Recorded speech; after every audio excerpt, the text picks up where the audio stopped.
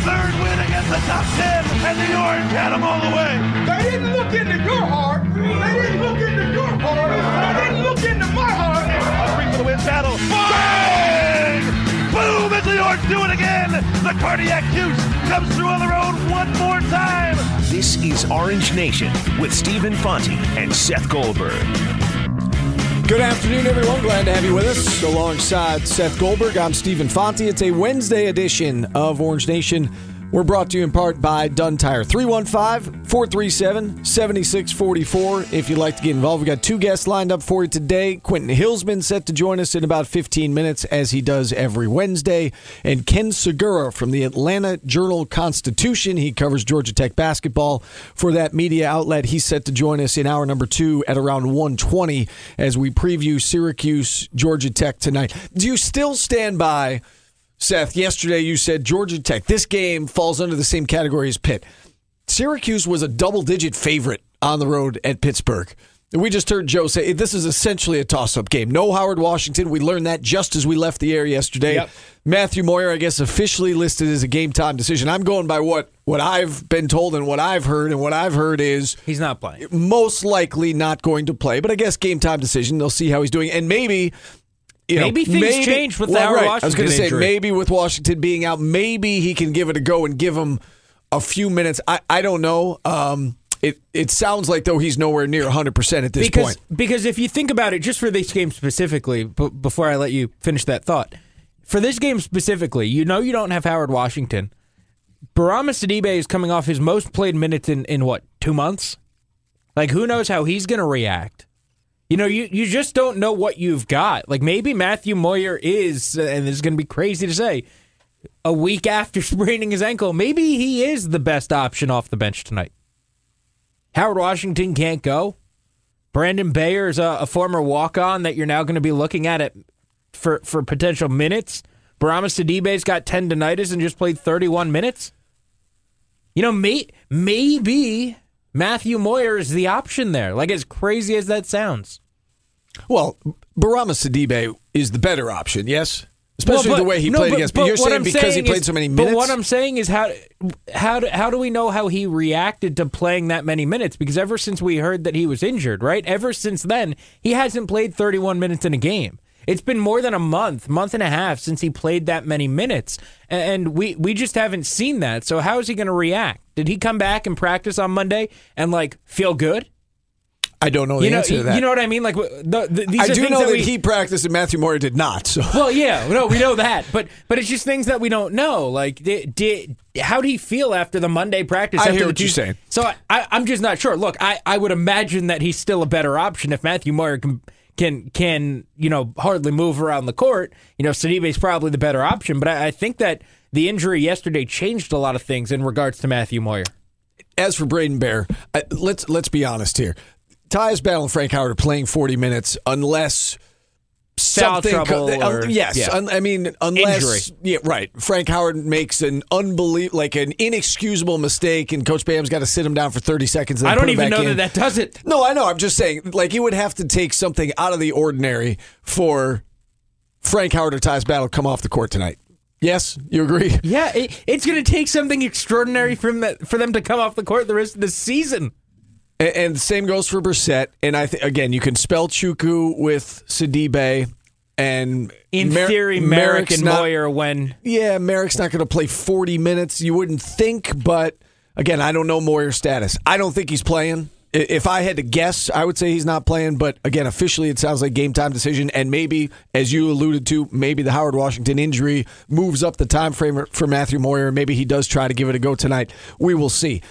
So I posed the question as we started, and we kind of got off topic there. But knowing everything you know now, knowing about the Howard Washington injury, knowing obviously that Moyer's still not 100%, knowing everything you know about Georgia Tech and how important this game is for them, and it's a sold-out crowd and all that, does this still fall under the category of they better win this game like the Pittsburgh game over the weekend? I still think they've got to win. Because this game against Georgia Tech, and they're a good team, they're not a great team based on the metrics, can easily fall into that quadrant 3. And you can't afford, if you're going to make a tournament run, which I think that we would both agree is getting harder and harder to see, given that these guys are just dropping like flies now, and you're now down Howard Washington for who knows how long, right? We don't know. It could be a game. It could be a month. It could be more. Like we have no idea, and I guess that's what we'll hear more about later tonight when Jim Boeheim, says something about it. We don't know how long Howard Washington's out. We don't know how long Matthew Moyer's out. We don't know how much Barama Sidibe will be able to play on a regular basis. And given all the questions and all the concerns about injury, I think that it's now becoming more of a question as to whether they can make a tournament run. But even putting that aside, if you're going to, you don't want to have any losses in Quadrant 3. You don't want to have any losses in Quadrant 4. And right now, Georgia Tech is sitting right on the borderline of that 2 and 3, right? Of that Quadrant 2 and Quadrant 3.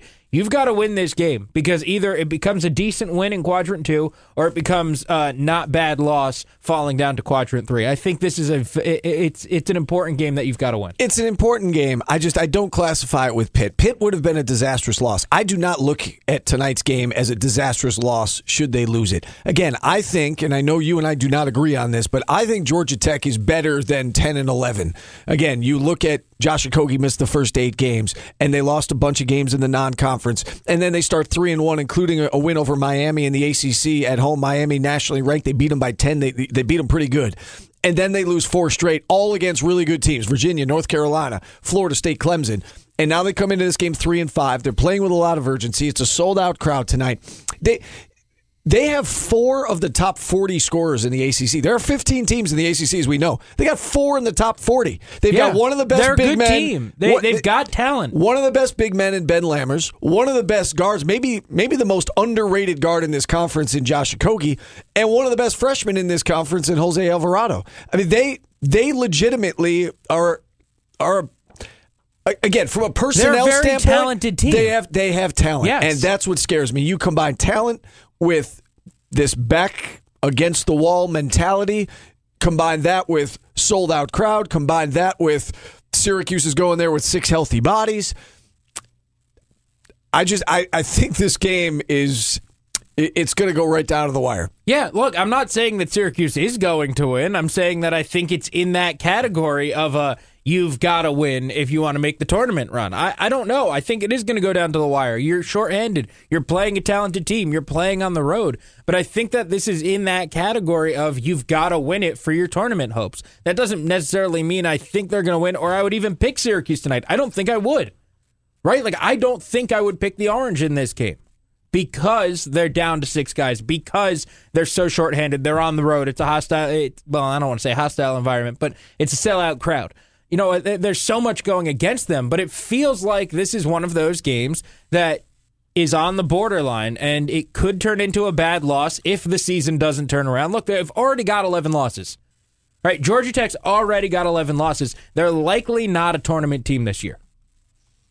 Right? What do they have to do? They essentially have to win out or come close to it to make the tournament. I don't know about winning out, but they've got to come pretty close. They're 3-5 in the conference, and again, they're going to have to do better than 9-9. We say Syracuse might be able to get in 9-9. They're going to have to do better than that because their non-conference was so bad. But again, how much will the committee take into account that 2 of their best players weren't there? But the fact of the matter is that they have to go and lose, 1 game the rest of the way in the regular season? So they're 3-5 now. They have 10 games left. If they were to get to, say, 10, they'd have to go 7-3 in conference. To go 10 and that has them at 18, and that has them at 18-14 overall, which you have to look at too. And I don't know that that's enough. And whatever, they're at the very best, they're a borderline NCAA tournament team. I think they're out. This is definitely out at this point, no doubt. This is a team that like when it comes time to the tournament, you would look at them and say, wow, that could have been a win. That could have been another one that you could have had.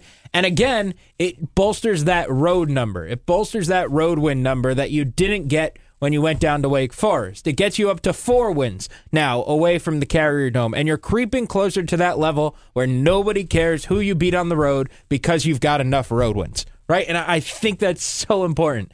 Get to a level where nobody is dissecting who you beat, just that you won. And this game, I think, plays into that. It would be a pretty decent road win if Georgia Tech does improve, if Georgia Tech does show to be that team that we thought they might have been preseason and they make a run here. cool. It's a quadrant 2 win. They're pretty decent. They turn out to be all right. If they're not, they fall down. They're in quadrant 3. It's still a road win. It's your 4th of the year, and you're looking better in that category. And, oh, by the way, you still don't have a loss in that quadrant 3 or 4 section. I think this game is in that you've got to win category. This could be a character-building win. If they were to go down there with 6 guys and beat a pretty good Georgia Tech team, and I'm not overstating that. Like, I realize they're not Duke or Virginia, but again, from a talent perspective, this is a pretty talented roster. To go on the road with 6 guys and beat that team, this could be a character-building win. And it could be the kind of win, as you said, that kind of kickstarts this NCAA tournament run. They're back in the conversation now. They have a chance to get above 500 in conference play before the month of February, chance to win 4 in a row, a chance to come back home with nothing to lose against Virginia on Saturday. Nobody's going to give them a chance in that game, especially if they're down 2 guys. Right. So win tonight, get that momentum rolling, and you said character building win. It's one of those kind of team bonding things. Imagine if they do need to play Braden Bayer. Right, and he comes in and contributes. I think that's a bad sign if that happens. No. But what I'm saying is, what if, just hypothetical, in theory, kind of crazy thing, something happens and he has to play and he contributes, knocks down a jumper, makes a good defensive play, whatever it may be, and it leads to a win. Right, he only plays 2 or 3 minutes, but he knocks down a jumper, he makes a great defensive play, plays tough defense on somebody, and it leads to a win. Doesn't that just build your confidence and make this team grow a little bit closer? Hey, we went down there shorthanded. We had a kid who started the year as a walk-on. He made big-time plays. We can win this game. We can beat teams. We can still win games, even though we're down as much as we are. I don't deny that this is a pivotal game as it pertains to the rest of the season. I'm just saying that if they lose tonight, I don't think we can look at it as, wow, that was a disastrous loss. But I agree with everything else you're saying. This has the potential to be a swing game for the rest of the season. We do need to take a timeout. Quentin Hillsman set to join us on the other side. We'll get back to this topic at 12:30. Keep it here. Orange Nation rolls on right after this on ESPN Radio. Live from Armory Square, this is Orange Nation with Stephen Fonte and Seth Goldberg. We're back on a Wednesday edition of Orange Nation. Stephen Fonte, Seth Goldberg with you. Phone lines now open until about 1:20. So next 45 minutes or so, we'll take your calls at 315-437-7644. We've got Ken Suguira from the Atlanta Journal-Constitution set to join us at about 1:20.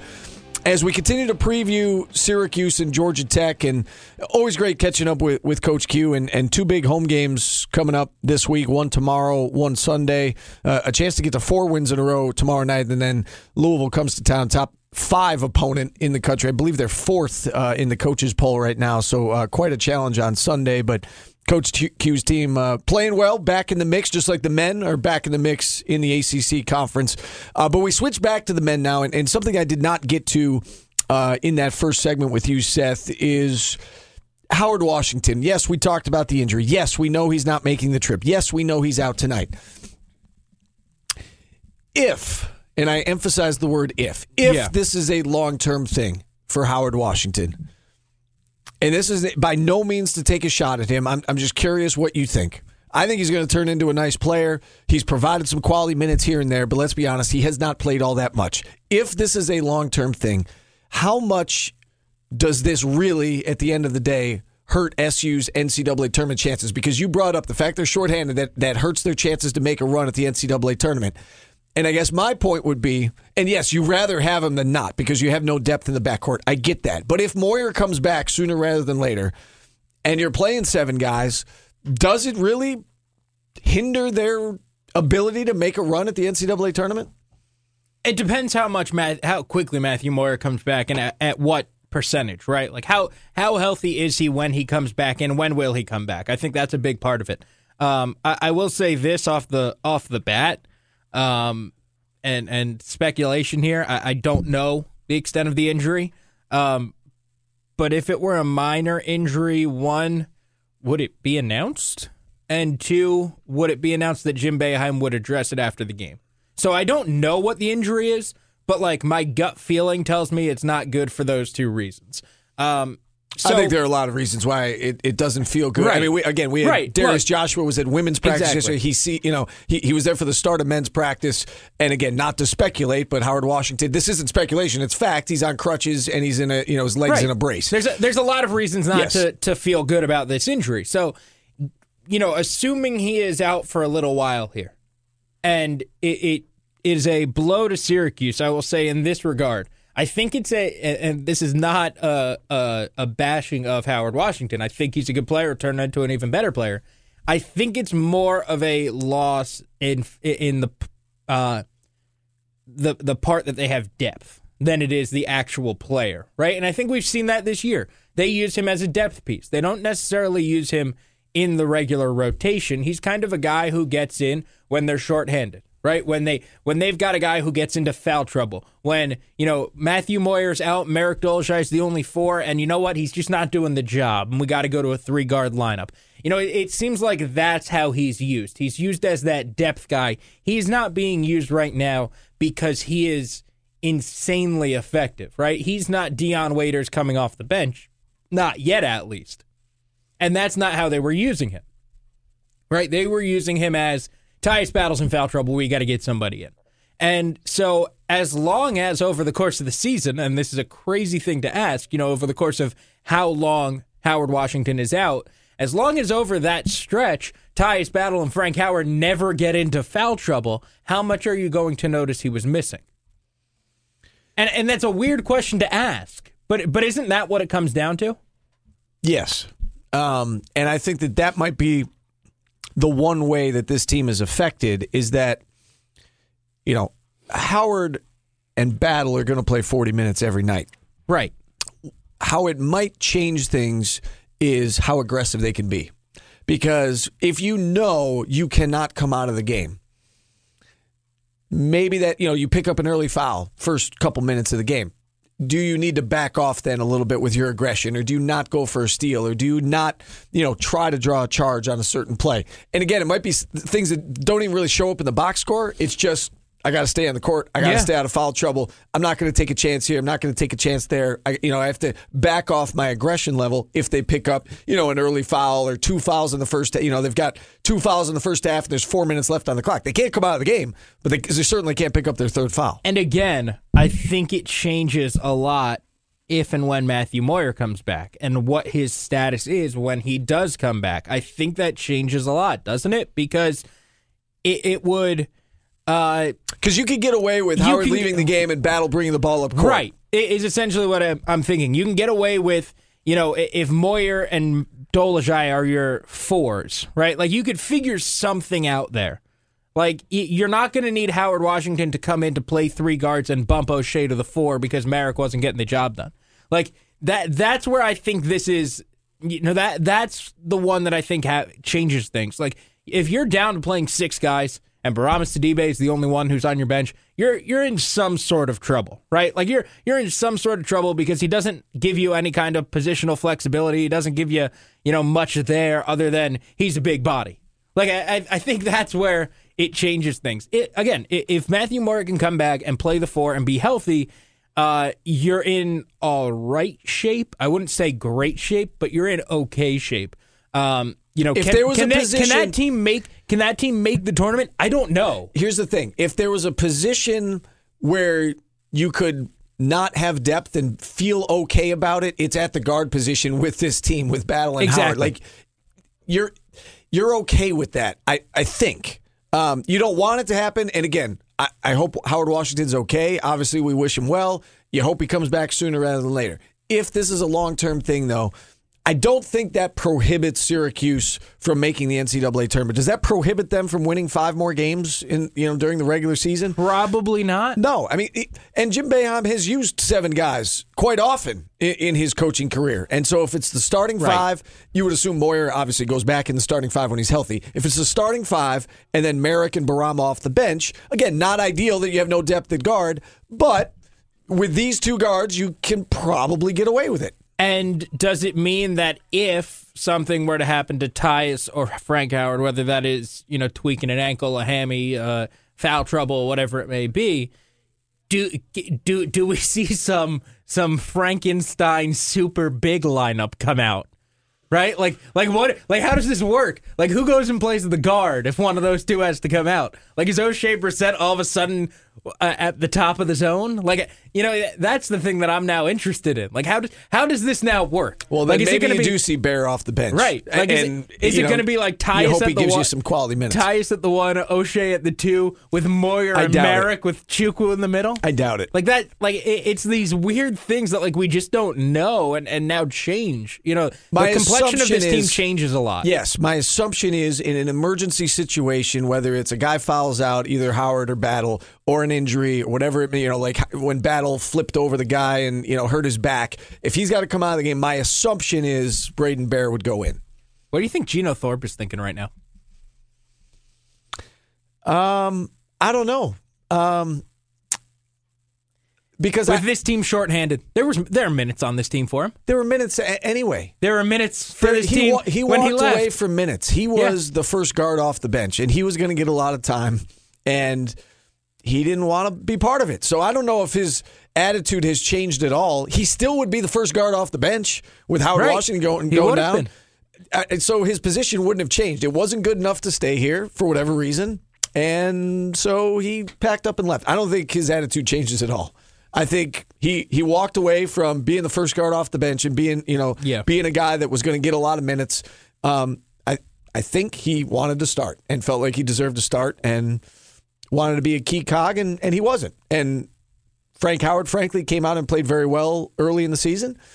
And Geno Thorpe, I don't want to say fell out of favor with the coaches, but he never got into favor. Well, really. Right, he didn't get the opportunity. I mean, he was here for 6 games. So through 6 games, he got one game in which he got a lot of opportunity in the first half. It was a Texas Southern game, I want to say, right? Because of foul trouble. When Tyus got hurt too, right? Yes, but the game that he played really well was the Texas Southern game. And that was because of foul trouble. But you're right. Battle got hurt. Was he still on the team at that point? All the games were running. He was only here for 6 games. I thought he was. Okay. I don't know. Maybe not. But I know the Texas Southern game is the one that he went out and obviously played a lot of minutes, especially early, and made a contribution in the first half. So he had opportunity in that game, and he would have gotten opportunity as things moved along. It obviously wasn't good enough for him, and he walked away. So, no, I don't think it changes, oh, man, Howard Washington got hurt if I was only there, because he was ahead of Howard Washington in the pecking order. Howard Washington would not have seen the floor by and large in a lot of games if Geno Thorpe was still on this team. I think the more interesting one, if Geno Thorpe were here, is would Marek Dolezaj be playing as much with Matthew Moyer out, or would it be a 3-guard lineup? Fair enough. I think that's the more interesting thing to really look at. Yeah, but, either way. And here's another question to throw out. Do they have the healthy bodies to, practice? Well, they've got... if they want to go 5-on-5. We keep saying they have 6 scholarship players. Bear is under scholarship now. So they technically have 7 healthy scholarship players. Right. So, they obviously have a scout team that runs the opponent's stuff, and they've got those 6 guys, and I don't know how much Braden Bear is being worked into the mix at this point. I think you would have to get him ready to some degree. I would imagine he's played this year. They used him when they weren't shorthanded. Well, they were shorthanded. 3 guys fouled out. They were, but they didn't go into that game shorthanded. No, I know. What I mean? Now you're going into games down 2 people. What if 3 people foul out tonight because they go to double overtime? They're not going to win. Okay, they're not forcing double overtime. If 3 guys foul out, that means that you have two walk-ons. Former walk-ons / walk-ons playing. I guess we have to call Bear a former walk-on, but you have 2 of your non-regulars playing. If 2 guys foul out, yes, you are not winning that game. No. Can they get Elijah Hughes? Can they get an immediate ruling from his eligibility from the NCAA? Hey, we'll have him sit out the first half of next year too if he's allowed to play now. I guess my point is, just to kind of bring this full circle, if Howard Washington is out long term, I don't think that necessarily stands in the way of this team making the NCAA tournament. No, I think I don't necessarily think so either. And like I said at the beginning of this, I think it's more important in the depth that they are lacking than his contributions on the floor. And that's just kind of based on what we've seen so far this year. And that's not a slap at Howard Washington. That's not a put down. It's just like we've seen that he has been used as a depth piece, right? When Tyus Battle needs to come out because of foul trouble, Howard Washington goes in. When Merrick Dolezaj had to go out, with Matthew Moyer out, Howard Washington goes in. We've seen him being used in that role much more than, hey, he's really forcing his way off the bench. He's got to get it. I think you got to feel bad for the kid. Oh, absolutely. His attitude has been terrific every step of the way, and everything that you hear, and obviously, I do the Jerry McNamara show, and just talking to Jerry, the kid's attitude has been fantastic, and he is in a tough spot. He's behind two really good guards in Frank Howard and Tyus Battle. Minutes are hard to come by, and he gets this opportunity where Matthew Moyer goes out. Now, all of a sudden, it looks like he's going to get more minutes. You look at the last 4 games, he's gotten 42 minutes combined, so he's gotten an average of 10 minutes in the last 4 games, and he was making the most of those minutes, and he was starting to come along, and Jim Boeheim even said the other night, expect more of the 3-guard lineup. Yeah. He was finally going to get that opportunity that he had been waiting for. So you feel bad for the kid. Again, we don't know how long he's out for, but he's going to miss tonight, and tonight would have been a perfect opportunity for him to play and play a lot of minutes. Yeah, he probably would have played a lot. And it's not going to happen. And so you feel bad for the kid, and again, we wish him a speedy recovery. But in terms of how this affects the team, yeah, I think once Matthew Moyer comes back, they'll have 7 guys. They'll have no depth at guard, but that's the one position you can get away with on this team of not having a lot of depth. I'd rather have no depth at guard than have Dolezaj and Moyer both hurt. Or like your 2 centers out. Right. Like, what would you do? Exactly. Sidibe was dealing with the knee injury. And, we saw that for a month, didn't we? Right. Where you were down to 1 center. And Chuku, what if he gets in foul trouble? Like, then what do you do? Then you got to play Merrick, and that's not ideal. At least with Battle and Howard, you can have, that's your starting backcourt, and you could still have your best lineup on the court even without Howard Washington. Right. They're going to have to play a lot of minutes. They're going to have to stay out of foul trouble. They're going to have to stay healthy. They're down to 6 healthy bodies. We got to take a timeout. We'll wrap up hour number 1 right after this on ESPN Radio. Live from Armory Square, this is Orange Nation with Stephen Fonte and Seth Goldberg. Steve and Seth back with you on a Wednesday edition of Orange Nation. Phone lines are open, 315-437-7644. We'll get back to the SU basketball talk at the top of the hour, and then Ken Suguira from the Atlanta Journal-Constitution. He covers Georgia Tech for that media outlet. He'll join us at 1:20 as we preview Syracuse and Georgia Tech tonight. We do need to talk briefly, Seth, about the NFL news from last night. And this kind of came out of nowhere. Yes, but it did. The Washington Redskins have, I guess, figured out their quarterback dilemma. Have they? Well, at least they think they have. They think so. I don't know. Alex Smith traded to the Redskins last night in exchange for defensive back Kendall Fuller and a 3rd-round draft pick. So the Chiefs giving up on Alex Smith, Redskins giving up on Kirk Cousins, or at least they don't want to pay him. How surprised were you by this move? I was pretty surprised. It seemed like it came out of nowhere, one. And it just, I don't know, it felt very weird to me. And some stats that I saw last night to kind of back this up. Right now, Kirk Cousins is 29. Alex Smith is 33. 4,000-yard seasons. Kirk Cousins has had 3 of them. Alex Smith has had 1 of them. Total touchdown passes the last 3 years. Kirk Cousins has thrown 81. Alex Smith has thrown 61. So they traded for an older quarterback who hasn't put up numbers that have been as good as Kirk Cousins. I'm not a Kirk Cousins fan. Like, don't get me wrong. I'm not a Kirk Cousins fan. But it feels very weird to do this. It does. And I saw the same numbers that you saw, and that is head-scratching when you put them side by side. They're getting an older version, as you just laid out. They're getting an older version of essentially the same quarterback. Maybe not even as good. Yeah, he's not even as good in terms of arm strength and whatnot. He's the, what do we say about Alex Smith? He's the ultimate game manager, right? Captain Checkdown. Can I give an analogy? Go for it. Because this kind of thing has kind of been used a lot. So a lot of people are like, oh, they dated Kirk Cousins, but they didn't want to marry him, right? Like, that's kind of the terms you might hear. They, had proposed to Kirk Cousins and then left him on the altar and went and picked up the girl at the bar and married her that same weekend at the wedding that was planned, for Kirk Cousins. Can we take the analogy one step further? Is Kirk Cousins, like you got engaged to Kirk Cousins, but then you realized that maybe Kirk Cousins was a gold digger and was going to, But you found that use your credit card every weekend, and I mean the money. The money is stupid. The money that he is going to demand. Oh, it's insane. Is out of control. It is, but like the fact that you went and then you traded for Alex Smith and you signed him to a long-term extension, right? And here's the thing that I'm curious about, and we don't have the exact numbers. We don't know the exact numbers, and we won't know the exact numbers for a little while because you're not allowed to have those out yet, right? Like, technically, none of this has happened for another month and a half. Till March, right. Right. But with that being said, how much more would it have cost them to just lock up Kirk Cousins? Right? That's the question that I've got. How much more would it have cost them if they would have just said, you know what? Kirk Cousins, you're our guy. Because they signed him to a 4-year extension on top of this year that they've got him already for. And the 4 years are going to average $23.5 million with approximately $70 million guaranteed, according to Adam Schefter and Chris Mortensen. So how much more is it going to cost you? Another year of that money? Instead of 4 years, 5, right, and give you're him another probably $100 million guaranteed, maybe, and give him the extra 20 guaranteed. But why is that step so hard to take? Like, it's one more year on the money that you're giving to not that great a quarterback anyway. So why not give it to the bad quarterback you already know? Like, I don't think it's a Kirk fair question, Seth, and I don't have the answer to that. This whole thing is baffling. Like, I don't think Kirk is that good. I don't think he's worth the money that somebody is going to pay him. Like, I just don't.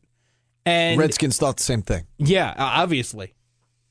Oh, shouldn't it also be a red flag? And I know the Bills are in the market for the quarterback. Shouldn't it be a huge red flag that the Redskins were like, you know what? Rather than signing this guy, we want Alex Smith.